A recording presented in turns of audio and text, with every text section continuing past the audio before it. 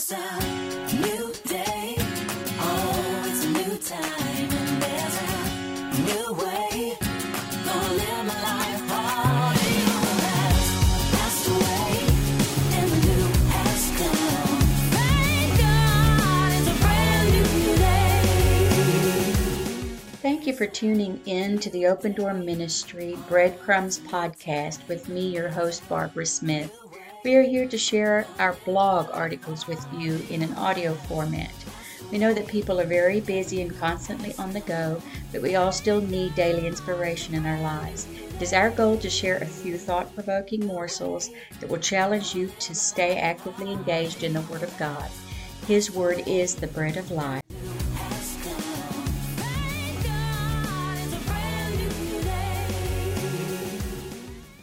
The Missing Usher by Barbara Smith.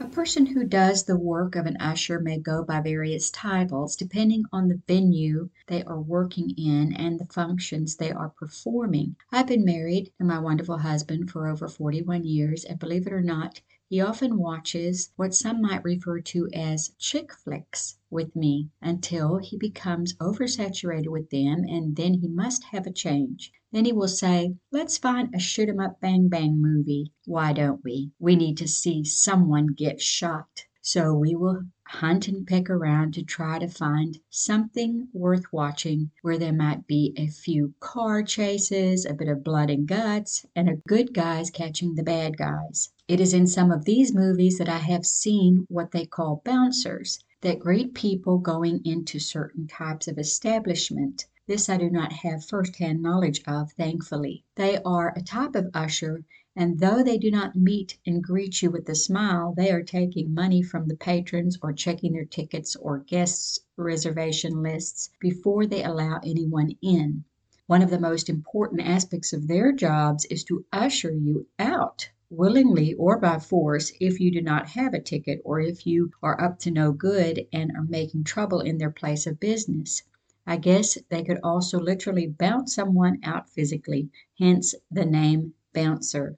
Depending on where you live, many towns have those they would call greeters at the front door of their stores. They may do more than just one job, like checking and stocking merchandise on the shelves or cashiering, but when they are at the door, they smile and say hi and bye to folks coming in and out. Watch the flow of traffic, watch for shoplifters and ne'er-do-wells. Many Walmart stores have these, but a lot of other department store clerks are instructed to shout out a greeting to the customers as they enter the store to make them feel welcome. You may have been to a very large gathering, such as a conference with your organization, a ball game, a concert, or even a large theme park. They will have parking lot attendants. They will usher you to the first available parking spot so that you can fill in all the places from the front to the back. They will guide you to the area they want you in, though you might have preferred to park somewhere else. This is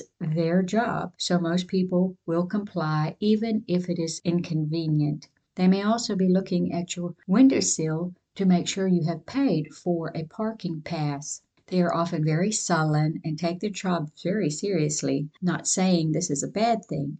Once you get into the park or convention center, you will have ushers that will then help you find your seat to keep order and expedite the efforts of getting everyone situated before the event begins.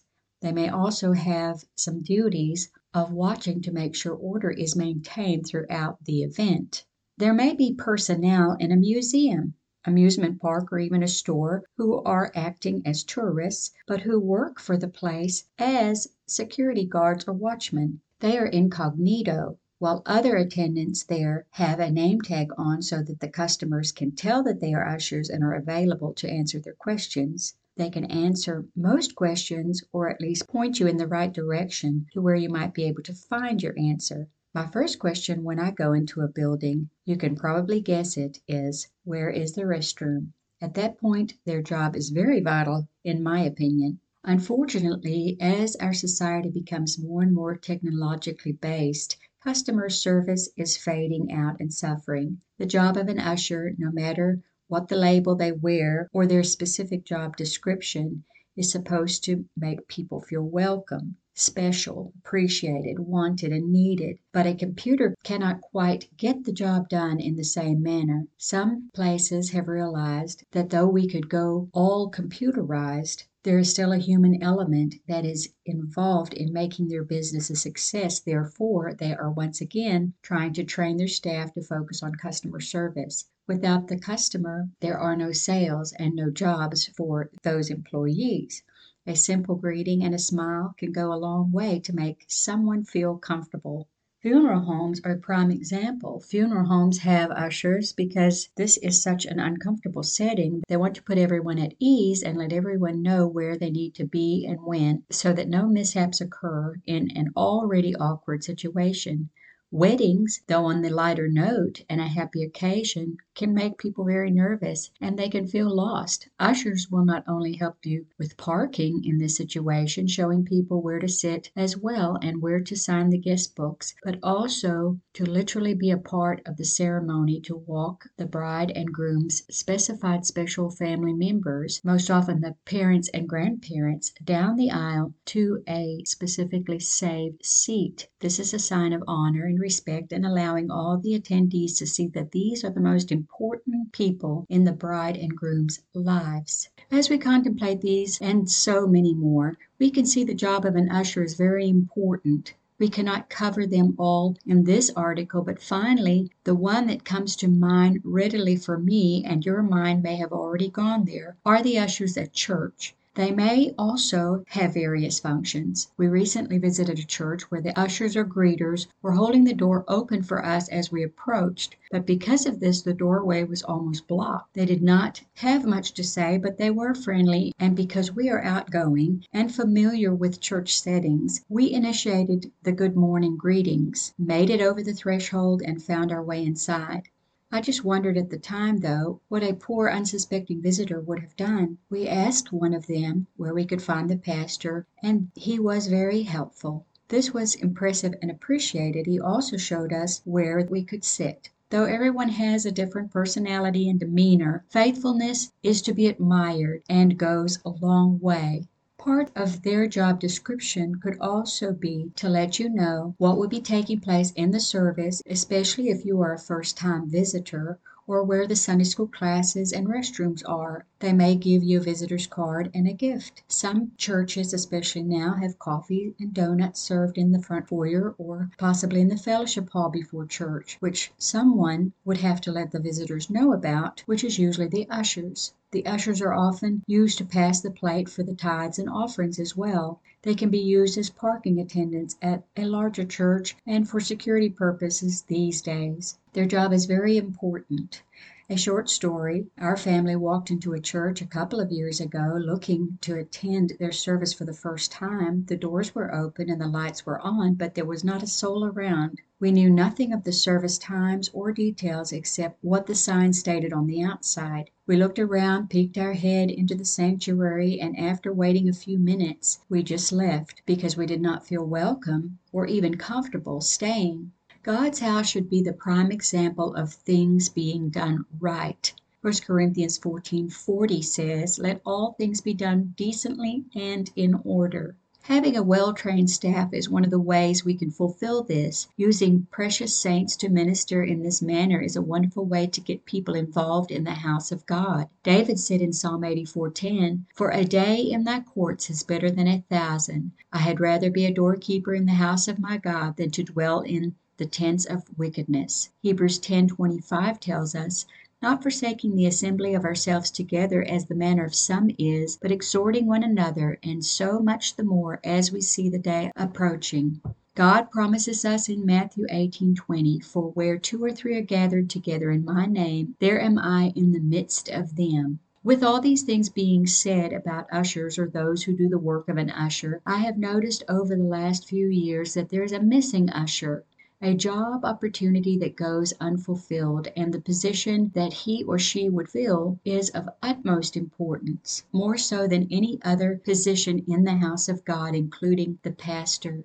There is no shortage of singers these days. A choir, soloists, and ensembles can be readily found in short order, whether they can carry a tune in a bucket or not. There is nothing wrong with this, because in Psalms 98:4 we are called to make a joyful noise unto the Lord all the earth. Make a loud noise and rejoice and sing praise. We also have some of the most eloquent teachers and speakers in our churches, ready to feed us and challenge our hearts and minds. This is a beautiful thing. However, without the missing usher, these will come to naught. We come into the house of the Lord in a rush or scatterbrained because we have not been able to slow down all week. We are trying desperately to catch up with everyone, find out what the latest is with the Joneses, all before church starts, because as soon as possible after the service is dismissed, or possibly even before, we are going to make a mad dash run to our favorite restaurant for lunch. Not to say that there is anything wrong with meeting, greeting, or eating.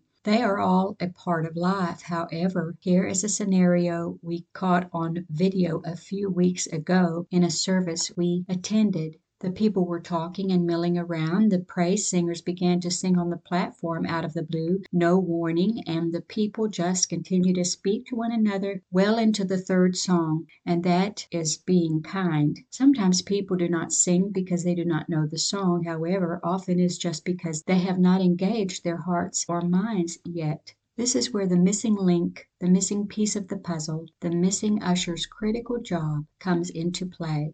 The missing usher that I am referring to is the service leader who has a personal relationship with God and can usher others into His presence. He or she will bridge the gap, connect the disconnected fragments between the platform and the pew, and bring everyone's mind into one accord. Acts 2 verse 1 says, "And when the day of Pentecost was fully come, they were all with one accord in one place." Acts 2:46 tells us, "And they, continuing daily with one accord in the temple and breaking bread from house to house, did eat their meat with gladness and singleness of heart." Acts 4:24 says, "And when they had heard that, they lifted up their voice to God with one accord, and said, Lord, thou art God, which hast made heaven and earth, and the sea, and all that is in them." Supernatural things happened and lives were changed when people came together in one mind and for one purpose.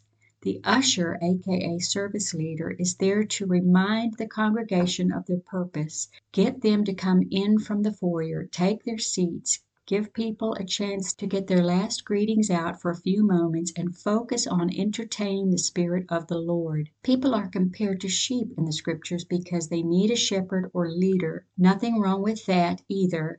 It is just the facts. Having a dynamic service leader can drastically change the outcome of a service. It will change how the singers sing, how the songs are received, how the preacher preaches, and how the word is received. He or she can make the visitors feel welcome and help them navigate the new waters they find themselves treading. This usher is not there to give announcements, although he could, but his main purpose is to make the Spirit feel welcome in the midst of his people. God promises us, as we read in Matthew 18:20, "For where 2 or 3 are gathered together in my name, there will I be in the midst of them." However, he wants to be invited to move amongst us and work for us and in us. He will not force himself upon anyone. He will wait for an invitation. In Revelation 3:20 he said, "Behold, I stand at the door and knock. If any man hear my voice and open the door, I will come into him and will sup with him and he with me." This important usher helps to facilitate this dinner date. We must not come to church to be entertained or to entertain, but to worship our King of Kings and the Lord of Lords. Philippians 2:2 says, "Fulfill ye my joy, that ye may be like-minded, having the same love, being of one accord, of one mind." Ushering in his presence and having that rendezvous with Jesus Christ should be before the singers sing, the announcers give prayer requests or announcements, and before the word is preached. If not, the singers will only be going through the motions. The announcements and prayer requests will not even be heard, and neither will the word of God be absorbed and digested as the bread of life should be. We must become serious about fixing the disconnect that has come between the platform and the pew by once again making sure we have the most important position filled. You may call him or her an usher, a service leader, an MC, a saint, or he or she may have no title officially at all. They do not have to have frills or bows, wear the latest fashions, or be able to sing. However, if they can reach the throne of grace with their prayerful worship, they are qualified for the job. Leaving this position void and trying to pretend that was for the olden days will be the demise of our congregations.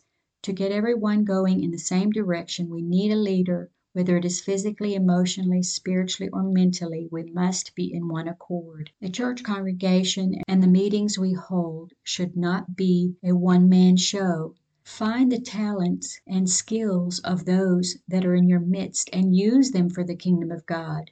This will increase your growth in maturity and in numbers. Let us not endeavor to become so modern and hip that we emulate the programs around us at the expense of not having the living Savior moving in our midst. We must not forget the basics or exchange His presence for a cup of coffee and a donut or a compliment about the new outfit we are wearing. Church should not be reduced to, yes, I said reduced to, being a social club. Though it is nice to see our friends and family there, we are not there for that reason. It is not a place to come because there is free babysitting, though nursery workers and Sunday school teachers certainly deserve a double-decker crown on that day. It should be a place where we can come to engage in corporate worship unto our King, find rest for our souls, and answers from the Word of God to all of life's questions. We bring ourselves as a living sacrifice unto God in appreciation for all that He has done and continues to do for us, and we act as a mother to the newborn babes in Christ. We need to bring back the ushers, aka service leaders, who can usher us into the throne room, after which we will never be the same again. It's a new day. Oh, it's a new time. And there's a new way. Thanks for joining us today. We trust you have been nourished and blessed. Always remember the Lord is faithful and His mercies are new every morning. Until next time, God bless.